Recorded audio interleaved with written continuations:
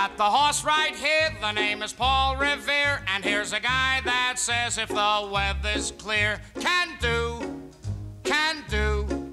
This guy says the horse can do. If he says the horse can do.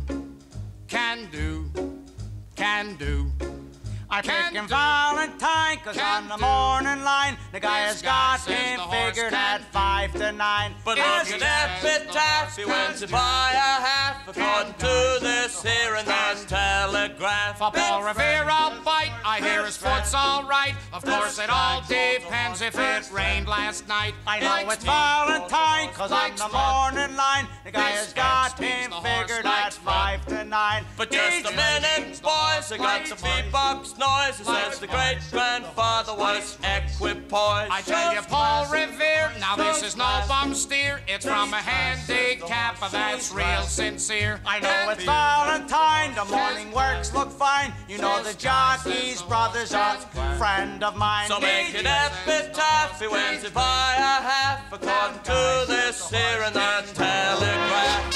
Epitaph, Valentine, I got the horse right here.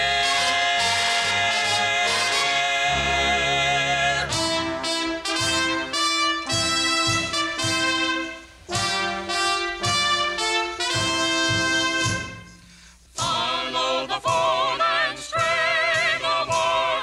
Stray no more. Stray no more. Put down the bottle and we'll say no more. Follow the Before phone. you take another swallow, Follow the phone and stray no more. Stray no more. Stray no more. Tear up your poker deck and play no more. Follow the phone to the meadow where the sun shines out of the darkness and the the sin cold. and shame in which you wallow. Follow the phone and stray no more. Stray no more. Stray no more. If you're a sinner and you pray no more. Follow the phone.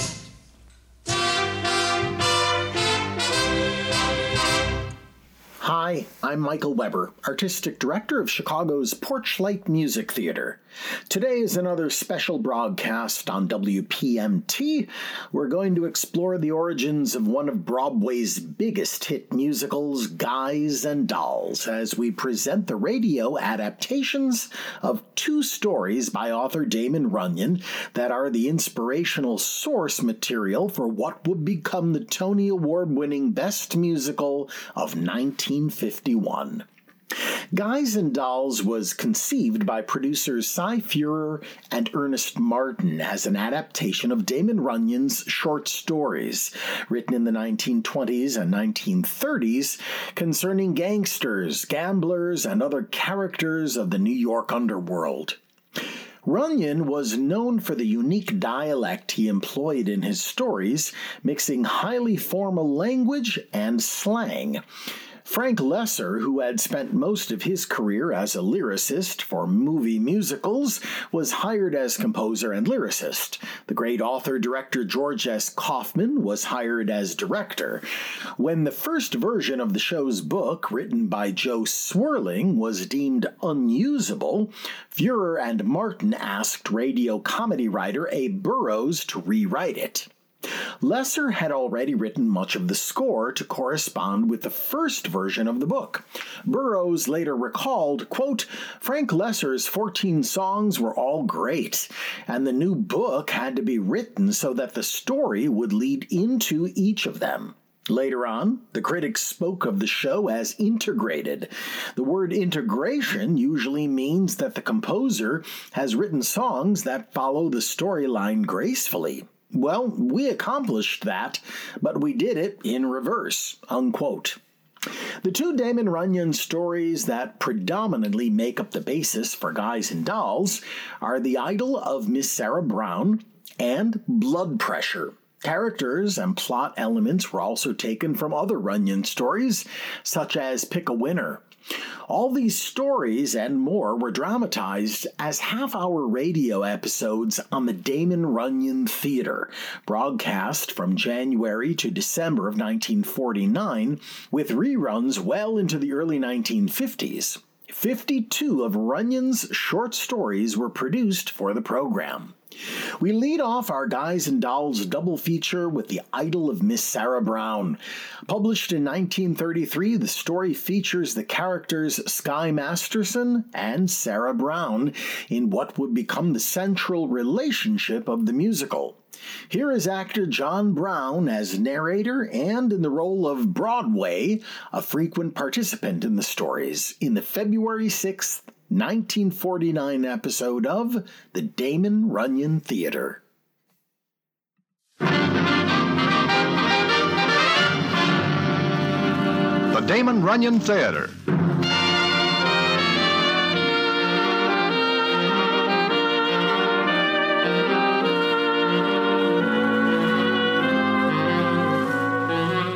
Once again, the Damon Runyon Theatre brings you another story by the master of storytellers, Damon Runyon.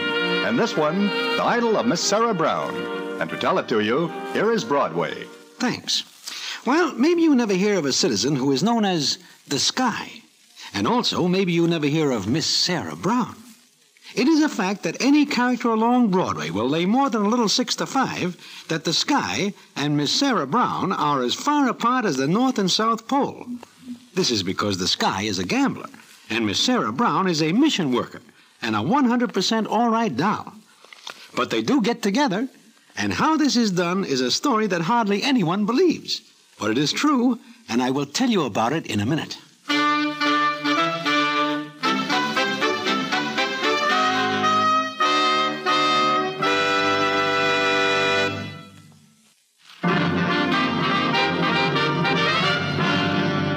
And now, back to the Damon Runyon Theatre and the famous story, The Idol of Miss Sarah Brown.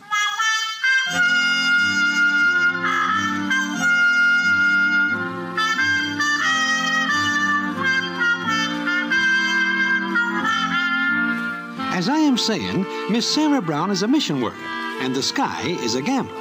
How he gets that name is because there is no limit on a bet he will take or make. The sky is the limit with him.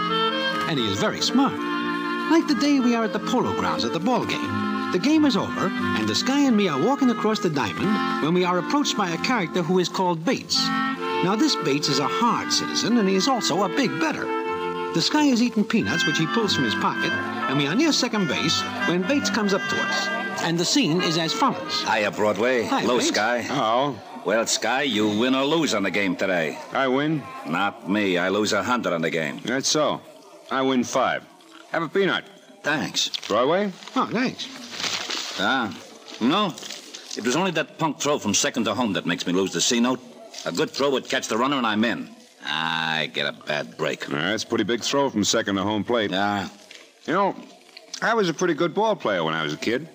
Not so bad now. Yeah? Yeah, and I still say if the throw is good, the Dodgers do not get the run, and I am in. Bet I could make the throw from second to home plate. So what? Anybody with an arm could do it.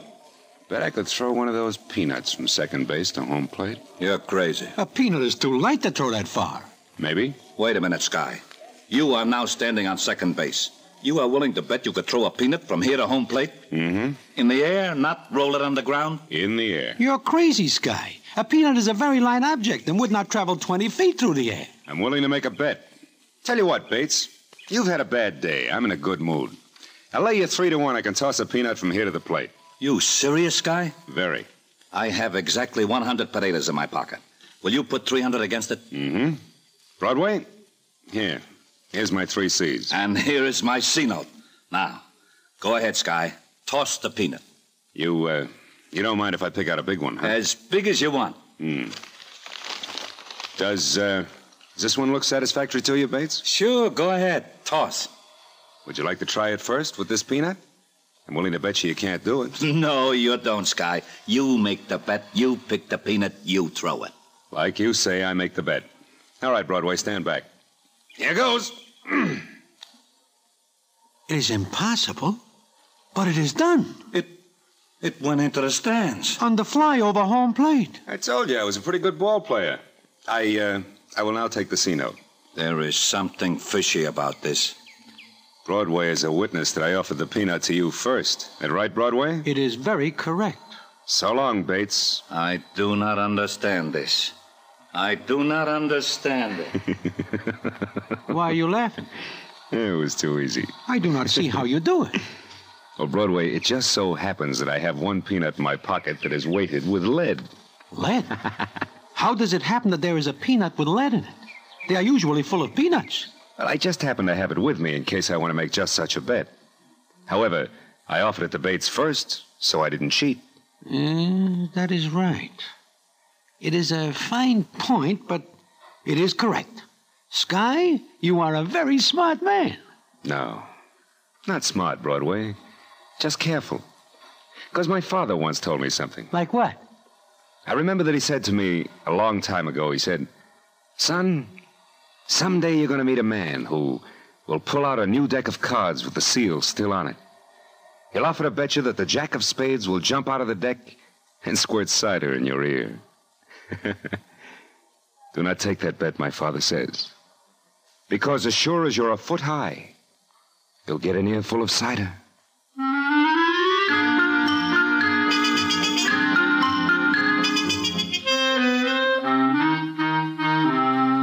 Well, I tell you that to show you what kind of a citizen the Sky is. And he is honest. It is just that sometimes he insures a bet.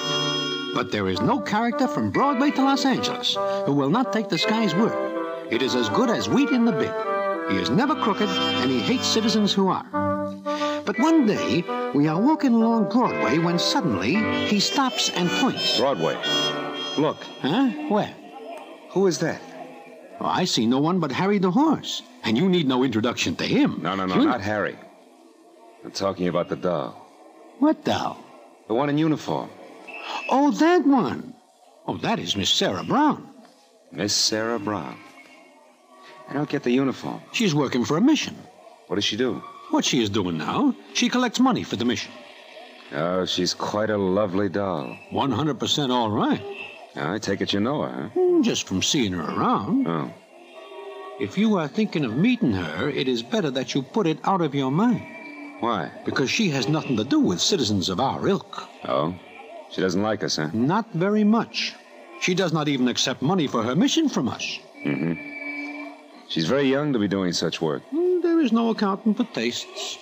Oh, she's the kind of doll I'd like to meet. If you like, I will attempt an introduction. No, never mind. But you are just saying that you... I know. Forget it. I guess her type would think we're a bunch of bad citizens. Yeah, I guess so. Broadway, where were you born? Right here. Uh-huh. I was born in Colorado. Know where that is? Is it possible to reach it by the subway? Not quite. Then I do not know. Well, what I was going to say was... Yeah? Sometimes I remember the farm, the people. And I remember there was a girl. A doll? Yeah, as you say, a doll. I liked her, Broadway. She looked a lot like this Miss Sarah Brown. Is there a possibility this doll you speak of and Miss Brown could be one and the same? No, Broadway. There's no possibility. No possibility at all. Oh, I see. Okay, Broadway, let's move on. I have a date with a poker game.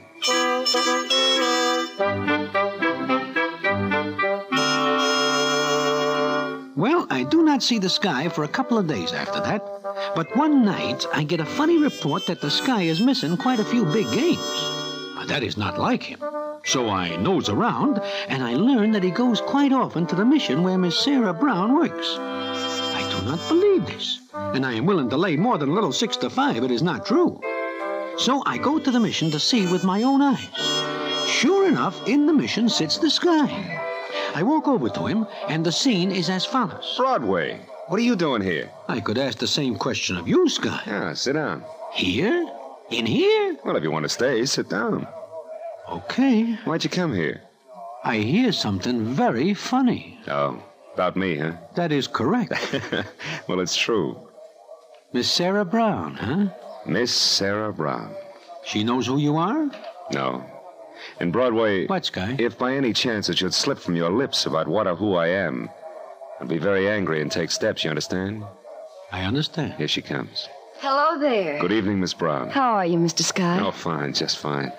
Oh, this is a friend of mine. His name is Broadway. I'm so glad, Mr. Broadway. We get so few people who come here. It's good to see a new face. Business is not good, I take it? No, it's not good. I guess people aren't very interested in their souls. Maybe people don't know they have them until it's too late, huh?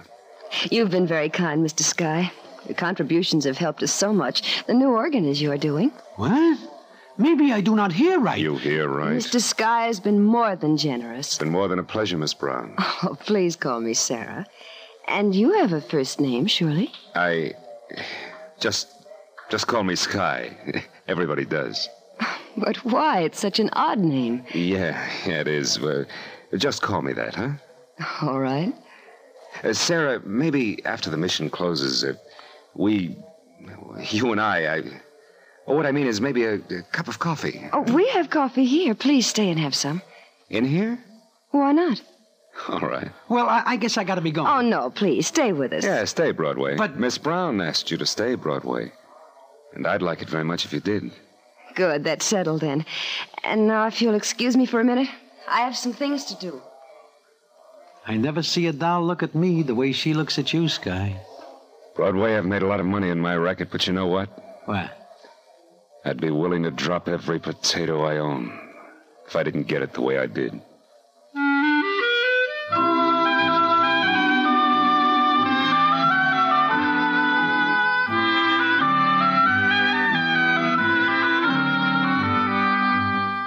Well, that is that. It is easy to see that the Sky is over the boards, but good. Every night he goes down to the mission, and every night he stays for coffee with Miss Sarah Brown. All the citizens are talking about it, and are not able to figure the angle. But I know that the Sky and Miss Brown are in love. But I wonder what is going to happen when she finds out about it. I find out one night, when the Sky, me, and some of the boys are sitting in Mindy's. Suddenly, the Sky looks up and says, Sarah! Yes, Sarah. I was just coming to the mission. I'd rather you wouldn't come there anymore. Maybe I better leave. No, stay, Mr. Broadway. I want to say something. Maybe you'd be interested, too. Will you sit down, Sarah? Yes. Yes, I will. How big a laugh have you had, Mr. Sky? Laugh? It was easy, wasn't it? What do you mean? It was so simple. I was so simple. Oh, look, Sarah, You were so generous to us. You were a very big man among all the little people. Is that what you came here to say? Not quite all. I found out tonight who you are and what you are. I wouldn't have minded knowing who. But what you are, I can't accept that. Miss Brown, I've never cheated. I've never done anything dishonest in my life. You waited until you found me before you became dishonest. I am not dishonest. I call it that, Mr. Sky. But I'm not as big a fool as you think. You thought I'd accept you because of what you've done, but I won't. I despise you. As much as I liked you before, I despise you now. Maybe you'll tell me why. I don't have to tell you. Your own conscience, your own soul will do that. I've had men look at me before I knew why. But they were honest men, Mr. Sky. They didn't pretend to be anything other than what they were. You did. I gave the money because I wanted to. I'm sorry we can't return the money you gave us. But I can ask you to stay away from the mission. And me. That's all, Mr. Sky. Goodbye. I never hear a doll talk like that before. Yeah. I thought it was a sure thing. But it looks like I got an ear full of cider.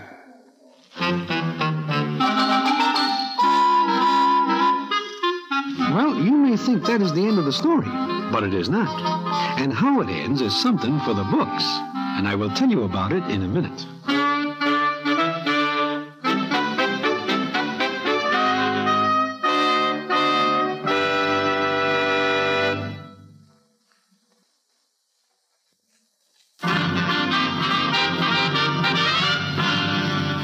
And now, back to the Damon Runyon Theater and the famous story, The Idol of Miss Sarah Brown.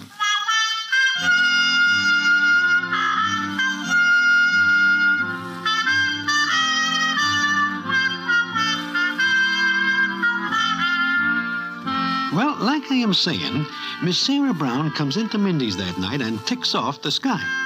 Furthermore, she has nothing to do with him from then on. And when the Sky meets Miss Brown on the street, he keeps walking straight ahead. And she does likewise. Then one night, I accompanied the Sky to a little game at Nathan Detroit's place, where a few of the boys are playing at dice. And what happens there is something that everybody still talks about. It is like this. We walk in and watch for a couple of minutes. Then the Sky walks over to Bates, who is also watching the game. Milky and Willie has the dice, and he is rolling. The Sky says as follows to Bates. How's he doing, Bates? Milky, I wish I have his luck. He's hot, huh? Like a firecracker. 6 passes in a row. Uh-huh. Hiya, Milky.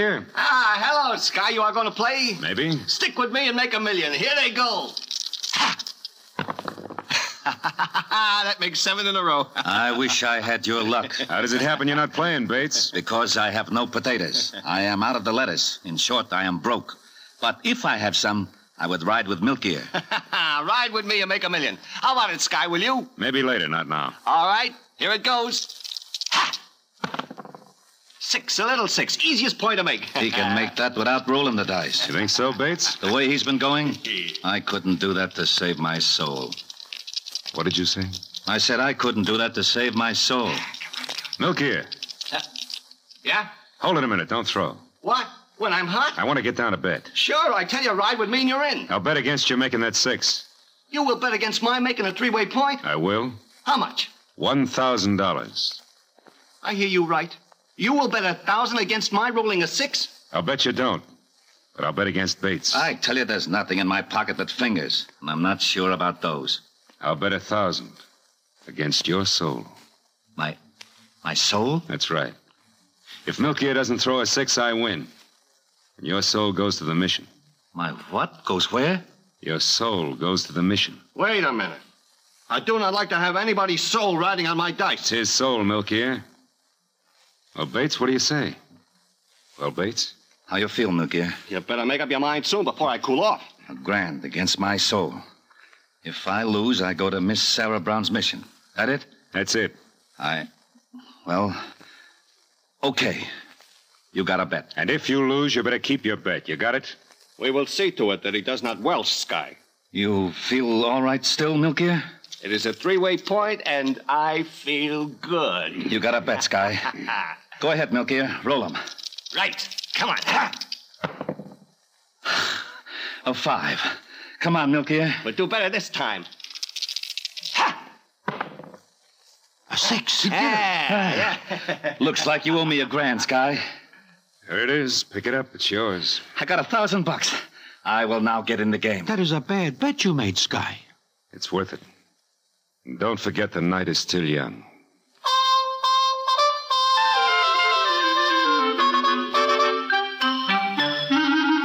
Well, like the Sky says, the night is still young. And it is not long before Bates takes the dice because now he has 1,000 potatoes. And what happens is that he hits a streak and wins. He figures it is his night. And it looks to be a fact because he makes one pass after another. Finally, he throws a 4, which is a hard point to make. And it is at this point that he looks at the Sky and says as follows. Sky, I will take the odds off you on this one. I know you don't want my dough. I know you only want my soul for Miss Sarah Brown. Is that right? That's right. Why? I am now in the money and my price goes up. Will you lay me 10,000 against my soul that I do not make this for? It's a bet. 10 G's against his soul? That's it, Milky. Here we go, Sky. Look at that. He makes a 4, double deuce. Looks like you owe me 10,000, Sky. So it does. You have 10 G's, do you not? Did anyone ever say I welched on a bet? You're as good as Times Square. Broadway. Yes, Sky. Do me a favor, will you? Run over to my hotel with this key. I'll call the clerk. Tell him to open the safe and take out my money. And you bring it over here. Well, sure. How many potatoes you got there? About 100,000. 100 grand. What's your idea, Sky? It's my idea to keep betting against anyone who wants to bet. Who keeps the dice? You do, Bates. Until when? Until I win your soul for Miss Sarah Brown, or you win all my money. Well, what do you say? I say you got yourself a deal. Okay. Broadway, get going.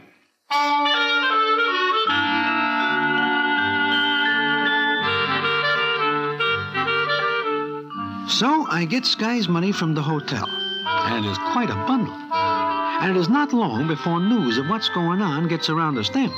And Nathan Detroit's place is packed with citizens. And the Sky is taking all bets. Every character who has a fin, a sawbuck, or a deuce is laying it on the line against the Sky. All the Sky bets for is the guy's soul. But Bates is plenty hot and never misses. It is not long before the Sky's money is down to a very thin shadow of its former self. Then the scene is as follows. How much you got left, Sky? I figure it, 5,000. Wanna keep it for a stake, or... I'll bet it. There's only one thing wrong with that. No? What's wrong with it? At this point, my soul is worth more than $5,000. It has been increasing in value right along. What's your pitch? I'll take the 5, and you mark her for 20,000. 20 grand? Sky, you're nuts if you take that bet. Maybe so, Milky. You'll be in the hole. You'll owe that if you lose. I'll still take the bet. But why? Listen, Sky. I figure one soul sent to Miss Sarah Brown is worth it. One guy. Just one. Throw the dice, Bates. Okay. We watch Bates shake the dice. We know that if the Sky loses this bet, he's cooked. But I see that he is watching Bates with a funny look on his face, and he is reaching slow-like for an inside coat pocket. I back away because I want no part of fireworks. I am not able to figure what Sky is doing or what is wrong. And then Bates rolls. A natural. A 7. You're very lucky tonight, Bates. Like you say, I am very lucky. You owe me 20 G's. I owe you 20 G's. Maybe. Huh? What do you mean, maybe? Just that. Bates? Good evening, everyone. Holy cats, Miss Sarah Brown. Good evening, Mr. Sky.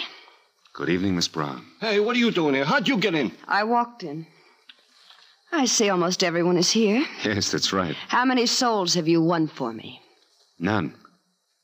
I seem to be about half out of luck. I see.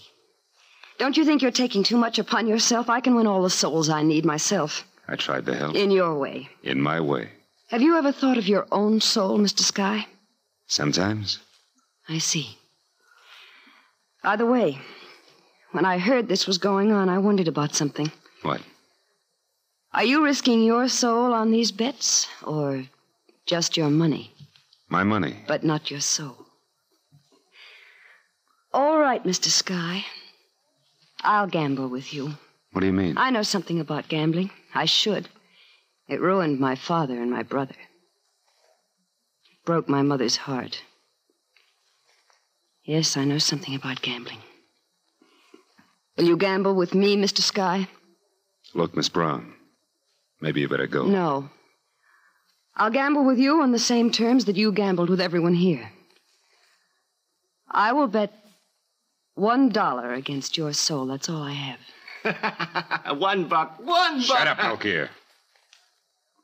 Miss Brown, that's a very small bet. It's a very small soul. Bates. Yeah? Give her the dice. Huh? Hey, listen, I don't... Bates, give her the dice. But I'm... You heard me, Bates. Sure, Sky. Here you are, Miss Brown. Thank you. Do we have a bet, Mr. Sky? $1 against the life you lead. $1 against your soul. Will you keep the bet? I never welch. That's right, Miss Brown. He's good for it. That is correct, Miss Brown. All right. Roll the dice. 11. She wins. There is a dead hush. Miss Brown looks up at the Sky. The Sky looks at Miss Brown with a little smile on his lips. Then he says, I never welch on a bet. You're a fool. You're a fool. I love you, Miss Sarah Brown. I hate you. I hate you. I hate you. Let me out of here. Please let me out. Yeah, it's like I said. I'm half out of luck. But the half I've got left, it's pretty good. Well, that is that. But it is not, really. The payoff comes some weeks later. And what the payoff is, I will tell you in a minute.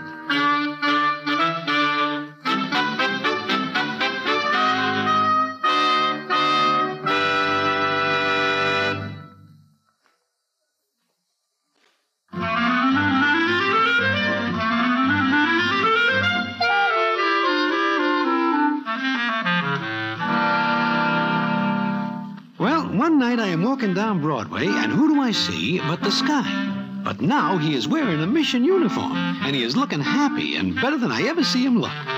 He is walking with Miss Sarah Brown. When he sees me, he says something to her, and she goes into a store. Then the Sky comes over to me. Hello, Broadway. Hello, Sky. How goes it? Oh, fine. For the first time in my life, I'm happy, Broadway. And Miss Brown? She is Mrs. Sky. Well, congratulations. Thanks. Bates is looking for you. Is he? Collector's bet, I guess, huh? It would seem to be the case. I owe him nothing. I've got those dice we used that night, Broadway. Huh? Wait a minute. I remember. I see you look at him funny like. Sure. Phony dice? Phony dice. But Broadway, don't do anything about it. But he uses phony dice. That is a crime. No, Broadway. You see, Mrs. Sky thinks she beat me at my own game for my soul. I wouldn't like her to think anything else. Because this time, I didn't get the ear full of cider.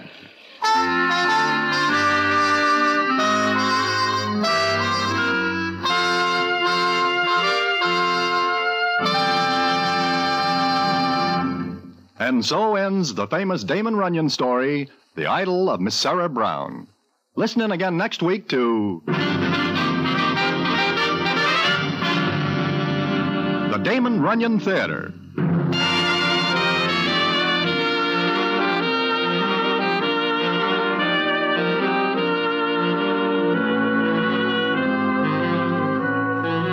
The Damon Runyon Theater with John Brown as Broadway is directed by Richard Sandville and the stories adapted for radio by Russell Hughes. This is a Mayfair production.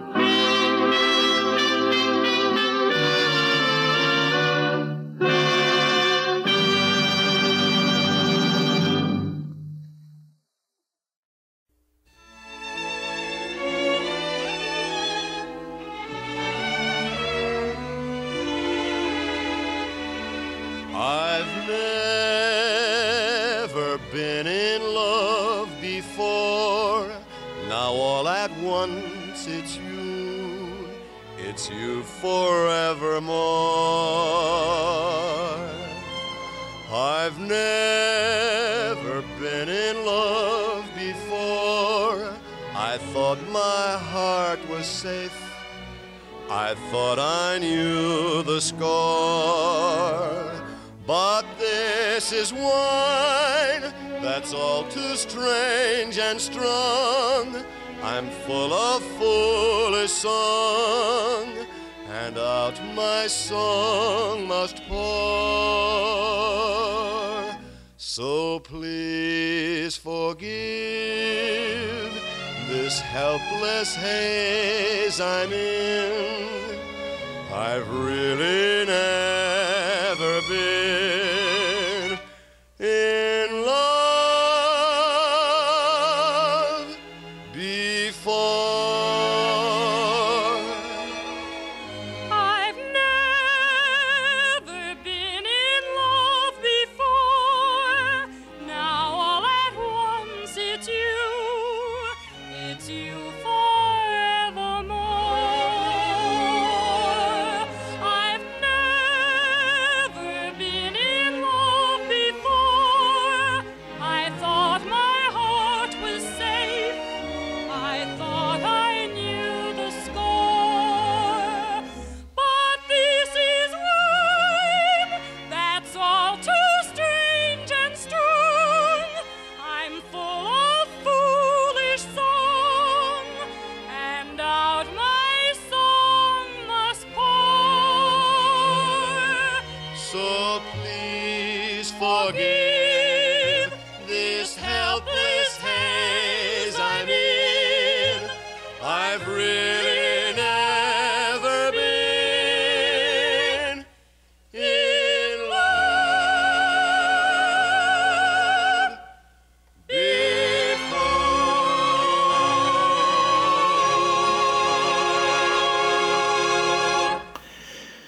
Now for the second part of our Guys and Dolls double header with the story Blood Pressure, featuring the characters Nathan Detroit, Harry the Horse, and Angie the Ox, here featuring guest actor Sheldon Leonard as Rusty Charlie in the April 10th, 1949 episode of The Damon Runyon Theater.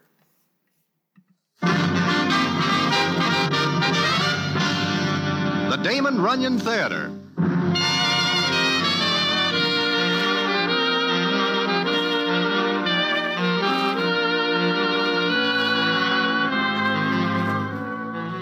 Once again, the Damon Runyon Theater brings you another story by the master storyteller, Damon Runyon.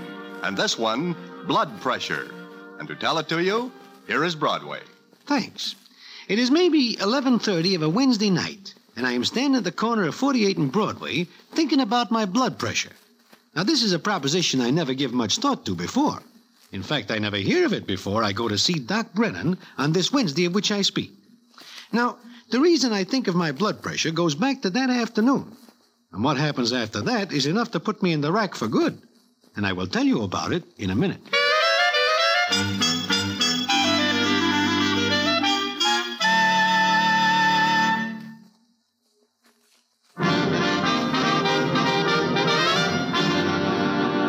And now, back to the Damon Runyon Theater and the comic masterpiece, Blood Pressure.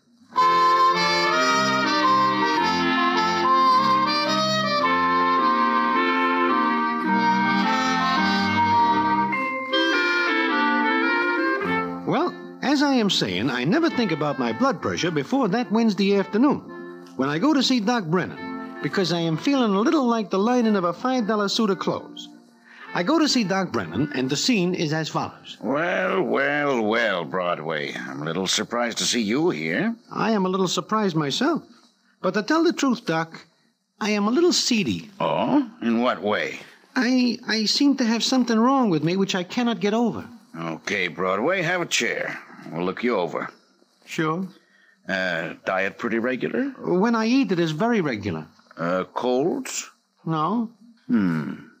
All right, we'll take a look at your blood pressure. My what? Blood pressure. Ever had it taken? I do not even know I have such a thing. Well, I'm afraid everyone has it, if he's alive. Roll up your sleeve. Way up. What are you going to do? Take your blood pressure. With that thing? Oh, come on. Stop acting like a baby. Put your arm on the table, palm up. Now, we'll just wrap this around your arm up here. You are choking my arm. Now, we'll see. That is not my temperature going up in that thermometer, is it? If it were, we could bake pies in your head. No, it's your blood pressure.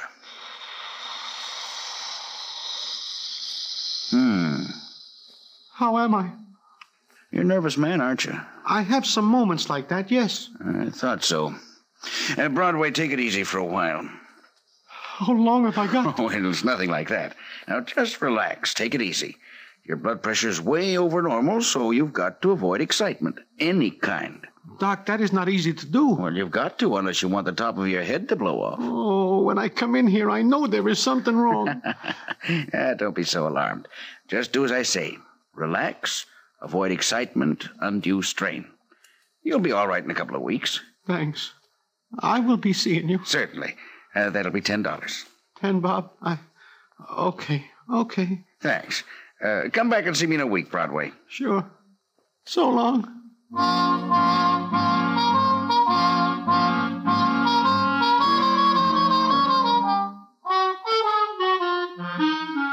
So I leave Doc Brennan's office feeling low with high blood pressure.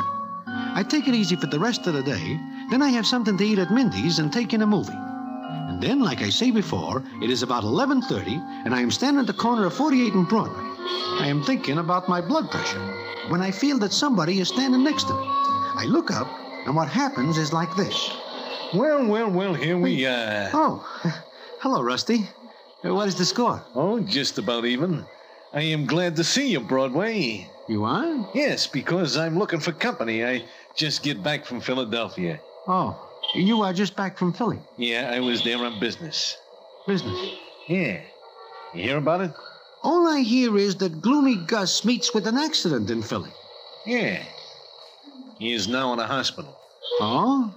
He is likely to be there for quite a spell. This much I can imagine. He should ought not to have welched on a bet. Somebody got to him for doing it. I wonder who the somebody is. I have no idea. Have you? No idea. The cops are looking for the citizen who plays soccer with Gloomy Gus. I can imagine. However, that is neither here nor there.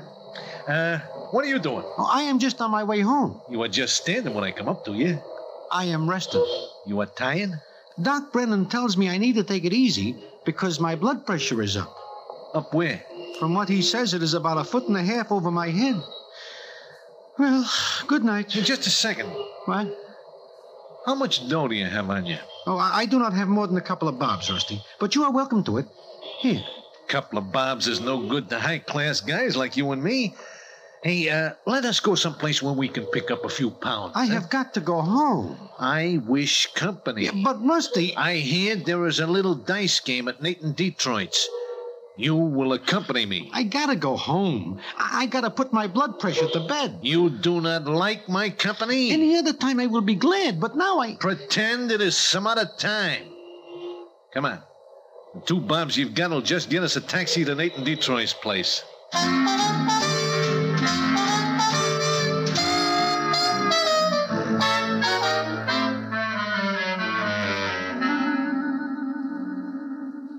Maybe you are wondering why I am so anxious not to go with Rusty Charlie.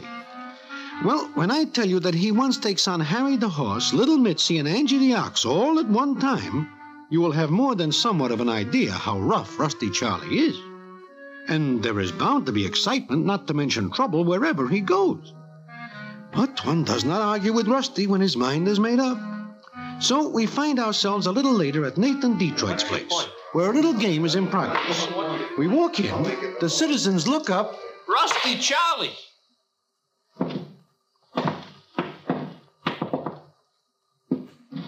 Well, now why does everyone stop talking?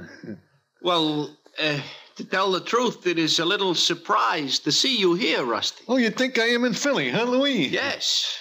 I am not. Like you say, you are not. Hey, look, boys, do not let me disturb the proceedings. Proceed with them. Yeah, Louis. Nothing. Go on with the game. The various citizens do not like this. In fact, several of them give us nasty looks. Harry the horse gives me one that raises my hat because he figures I steer Rusty Charlie to the game. I can feel my blood pressure pushing my veins out like inner tubes. And that is not all. The dice comes to Rusty Charlie, and I know he has no money. But he takes them, looks around, and the scene is as follows. Seems that the little cubes are now mine, huh? Sure they are, Rusty. Good. Louis, give me your derby hat. Huh? My hat? What for? You ask too many questions. Just pass me the iron lid. Sure, Rusty. Thanks. Now, any of you guys ever hear of peekaboo dice? Well? I never hear of it. Well, it is a very popular game in some quarters, and I will now teach it to you. What is it like, Rusty? I will show you. I shake the dice like this. Then I toss them in a hat, so. See, catch on? We are not able to see the dice. That is why it is called peekaboo dice. I will now play for keeps. That way? You do not like it? Sure. Anybody else who does not wish to learn this fascinating new game? You say something, Angie? I just clear my throat. Okay. Here I go. Sure. Go ahead. I will shoot $100. I cannot put it on the line because I am holding the dice in one hand and the hat in the other, so you will have to trust me for a minute. Is that okay? Sure. Well, who fades me? Angie, fade me. Now, look, At what? You're faded. Okay. Here I go. Well, now, what do you know about that? What do you throw, Rusty? The hard point, a big 10.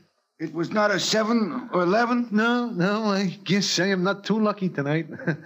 But I tell you what, Louie. What? Since this 10 is a very hard point to make, I will take the odds of 2 to 1. That is about right for a 10. Good. Put up 1,000 against my 5 C's. Me? Put up $1,000? Go ahead. Maybe I will not make it. But I... Go ahead. All right. Here. Yeah. Here I go. I draw a 5. Well, I will have to try again. Oh, I am having a tough time tonight. That is an 8. But I will try again. A 10! A 10! I make a 10! You do? He makes a 10. Well, I pick up the money. Now I am tired of playing. Come on, Broadway, let us go. I think I will stay here a while, Rusty, and watch the game. The night is very young. Not for me. Old age is already caught up with me. That's a lot of bunk. Come on. Now that we got dough, we'll do the town. It's all on me. So long, boys. Goodbye, Broadway. Good luck, Broadway. Oh, Rusty. Yeah, Louie? About that 10 that you make in my derby. What about that 10, Louie? I do not see the dice in the hat. I do not think I will have to worry about my blood pressure anymore, because this is the last I will ever hear of my blood. Be quiet, Broadway. Now, Louie, what about that 10? Well, I would just like to know, do you make it the hard way? Yeah, I throw 2 5s. I make it the hard way. Well, see you around, boys.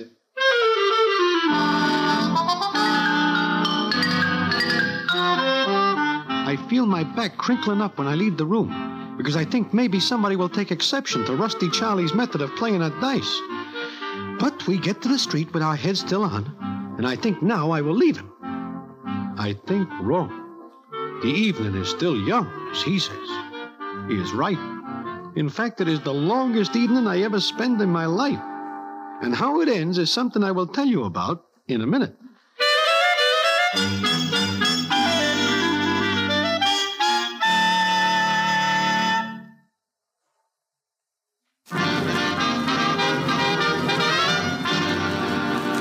And now, back to the Damon Runyon Theater and the comic masterpiece, Blood Pressure.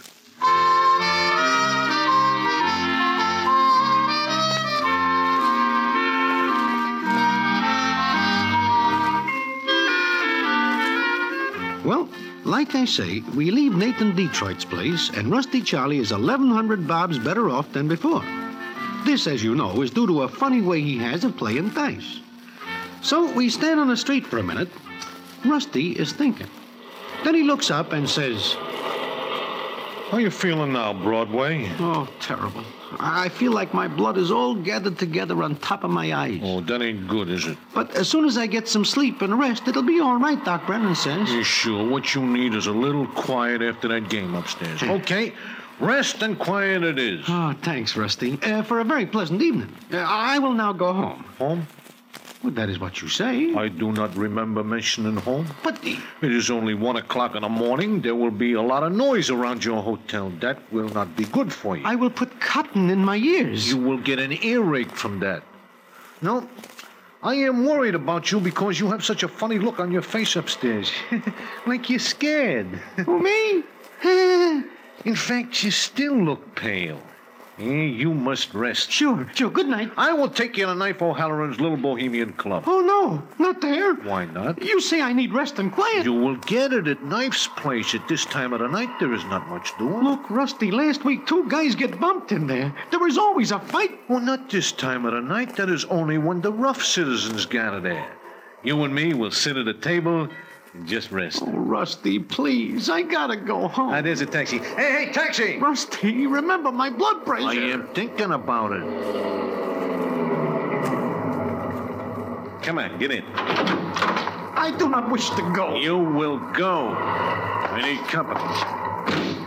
Little Bohemian Club, Bub. Yeah, and the name is Duke, not Bub. Okay, what do I care what your name is? Just get going. Hey, Duke, do I not see you someplace before? Maybe. I've been places. Yeah, remember? Hey, I never forget a guy as big as you are. I used to fight for a living. Ah, sure, heavyweight. Would have been champ. Only I broke my hand on a guy's head. Ah, sure. Rusty. What, Broadway? This guy is going too fast. He's doing 60. Yeah. Hey, you! Slow it down, will you? Hey, you hear me? Slow it down. Well, what's the matter, scared? Slow it down. Okay, hey, Duke, this is when we get out. Huh? But you said the Bohemian. I changed my mind. We get out here. Okay, Bub.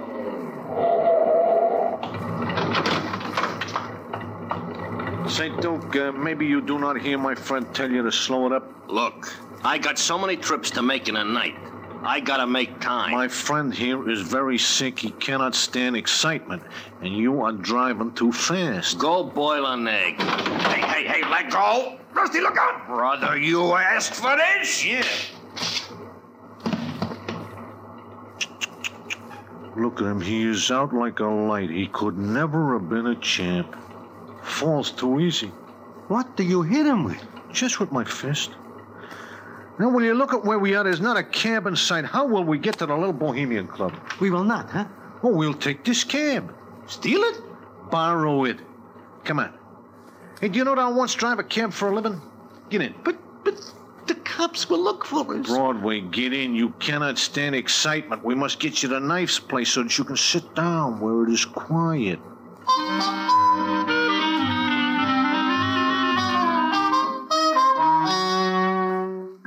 Never forget that ride. Rusty drives faster than Duke and looks in only one direction, straight ahead. He tells me later that side street traffic makes him nervous, and he does not like to look at it. Then he ditches the cab a block from the Little Bohemian Club, and we walk to the club and go in. See, there is hardly anyone here. We will sit down and be quiet. The cops will trace that cab. So what? I do not steal it. It is right on the street. You have a funny way of looking at things. Do not worry about it in your condition. Just take it easy. Here, we will sit here. I want to go home. You must rest first. I will never forgive myself if anything happens to your blood pressure. What else is there left to happen to it? Ah, this is the life, Broadway. I got 1,100 bobs in my pocket. We're sitting in a nice, cozy little club, and you are getting some color back in your face. You see it as cozy in here? Look how dim the lights are. Knife runs this place good. He knows what his customers want. Yes, he does. Now relax, take it easy. You know, when I first see you tonight, I do not believe that story about your blood pressure. But since we are going around and about, I can see that you are telling the truth. It is sad to see one's friends go one by one. Please stop putting the lid down in my face. Why do you not shut your eyes and try to get some rest, huh? I will sit up with you.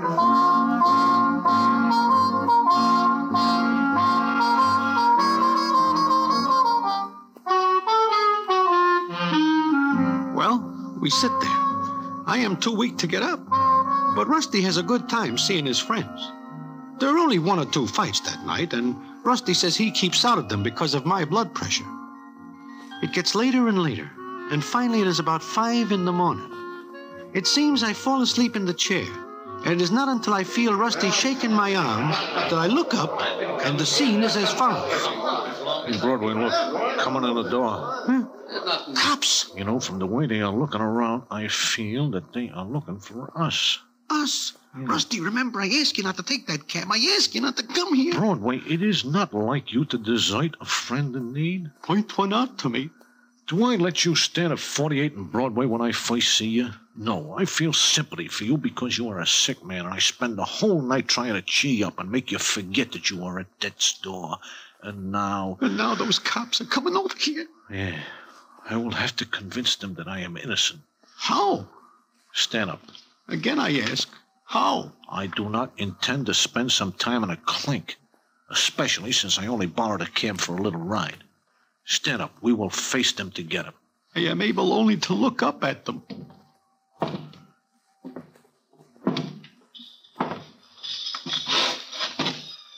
Good morning, gentlemen.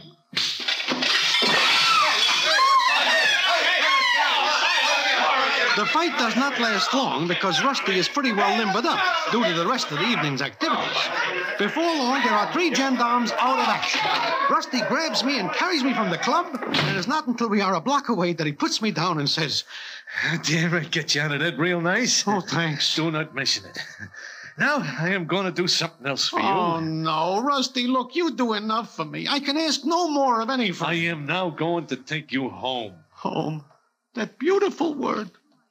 But I am able to find my way home myself. I am going to take you to my home. You have a home? My wife will make us ham and eggs because it is now almost 6 o'clock and time for breakfast.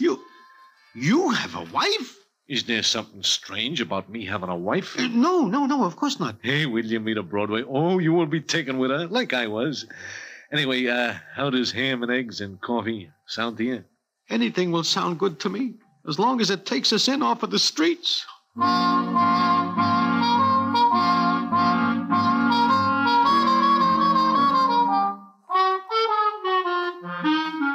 I never figured before that Rusty Charlie has a home, much less a wife.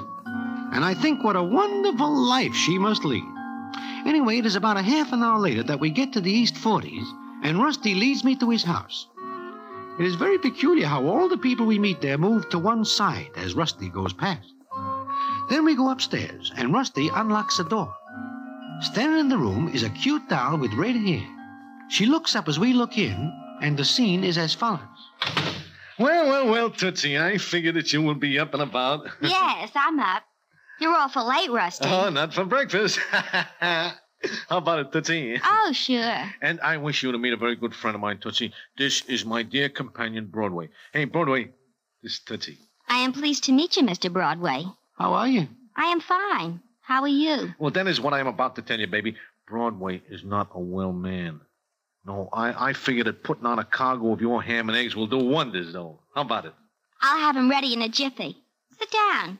You too, Broadway. Don't go away now. Hey, what do you think of her, Broadway? Oh, I think she's a very pretty doll. But a real small one. Yeah. No more than 5 feet even. It is funny to think of you having such a small doll for a wife. Oh, we are very happy. Well, I've started breakfast.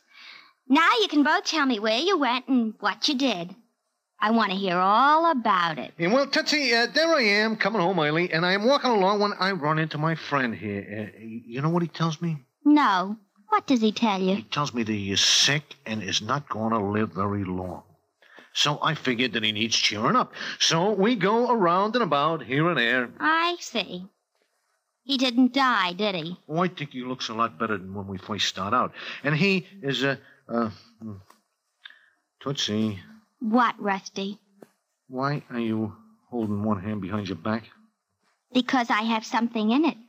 For you and your friend. Rusty, is that a baseball bat? I thought I got rid of that. But you didn't, you big lummox. Now, baby, wait. Come look. home at 6 in the morning, huh? Make her put that down, Rusty. It's too late. Bring company home for breakfast, Well, huh? Tramp around all night and leave me at home, huh? Yeah, but... Expect me to smile when you put your big empty head in here, huh? Tootsie, be careful.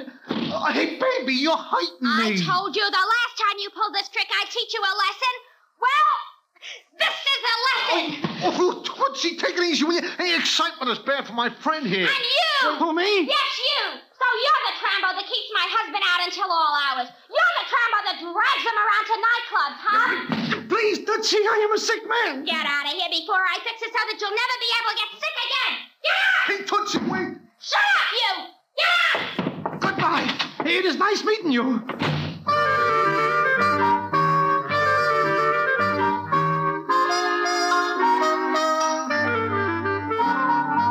I get out the door and listen for a couple of seconds to what is going on inside.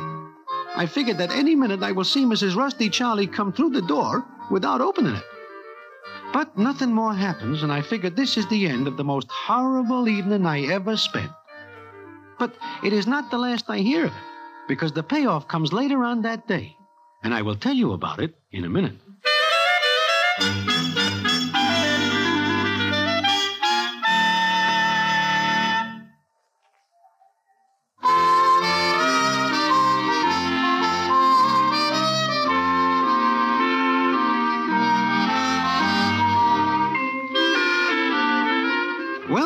I feel my head and discover that there is quite a knot on it from that baseball bat. So that afternoon, I go to Doc Brennan's again, and the scene is as follows. Mm-hmm. Quite a nasty bump, Broadway. How'd you get it? Just fix it up, Doc. Oh. All right, this may sting a little. Nothing can hurt me now. Here we go. Stuff stings, doesn't it? Will the bump go down? You'll never know you had it in a couple of days. By the way, how are you feeling? As a matter of fact, Doc, I wish to speak to you about my blood pressure. It won't do any harm to check it again, just to make sure. Roll up your sleeve and put out your arm like you did yesterday. You been taking it easy? Doc, I want to explain... Just relax. Now, we'll get this on. I'm afraid to look.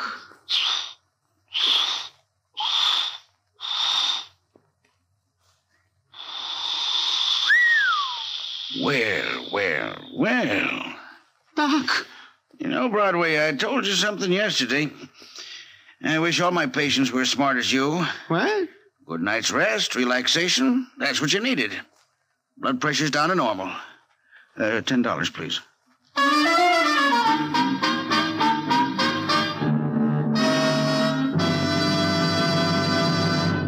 And so ends the famous Damon Runyon story, Blood Pressure. Listen in again next week for the Damon Runyon Theater.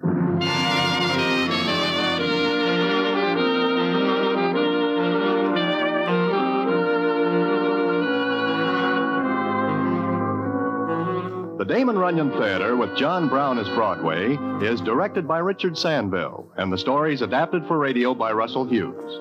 Vern Karstensen is in charge of production. This is a Mayfair production. Hi, this is Porchlight Music Theater's marketing associate, Lobo Tate. If you value programming like this, please consider making a donation today at porchlightmusictheater.org. We appreciate your consideration, and we hope you enjoy the show.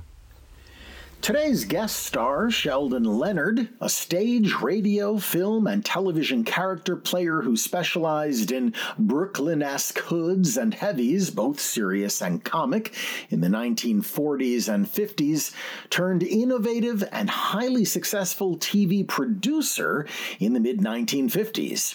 He began his film career in the Overland stage in 1927, but returned to the Broadway stage, where he stayed until 1939.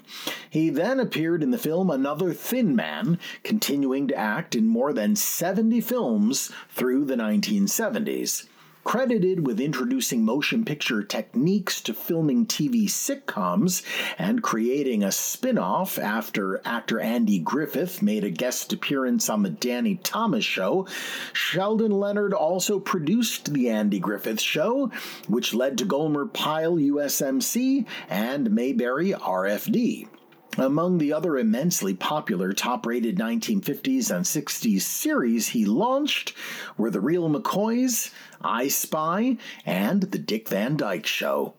Music theater lovers best know Sheldon Leonard as Harry the Horse in the 1955 film version of, what else? Guys and Dolls. Thanks for listening, and we leave you now with one more hit from this great Broadway show. What's playing at the Roxy? I'll tell you what's playing at the Roxy. A picture about a Minnesota man so in love with a Mississippi girl that he sacrifices everything and moves all the way to Biloxi. That's what's playing at the Roxy. What's in the Daily News? I'll tell you what's in the Daily News. Story about a guy who bought his wife a small ruby with what otherwise would have been his union dues. That's what's in the Daily News. What's happening all over? I'll tell you what's happening all over. Guy sitting at home by a television set who used to be something of a rover. That's what's happening all over. Love is a thing that has licked them. And it looks like Nathan's just another victim. Yes, sir, when you see a guy reach for stars in the sky, you can bet that he's doing it for some doll. When you spot a John waiting out in the rain, chances are he's insane, as only a John can be for a Jane. When you meet a gent paying all kinds of rent for a flat that could flatten the Taj Mahal. Call it sad, call it funny, but it's better than even money that the guy's only doing it for some dough. When you see a Joe saving half of his dough, you can bet they'll be minking it for some dough. When a bum buys wine like a bum can't afford, it's a cinch that the bum is under the thumb of some little broad. When you meet a mug lately out of the jug, and he's still lifting platinum fal-de-ral. Call it hell, call it heaven, it's a probable 12 to 7 that the guy's only doing it for some dough. When you see a sport and his cash has run short, you can bet that he's banking it with some dough. When a guy wears tails with the front gleaming white, who the hell do you think he's tickling pink on Saturday night? When a lazy slob takes a good steady job and he smells from Vitalis and Barbasol. Call it dumb, call it clever, but you can give odds forever that the guy's only doing it for some dough, some dough, some dough. The guy's only doing it for some dough.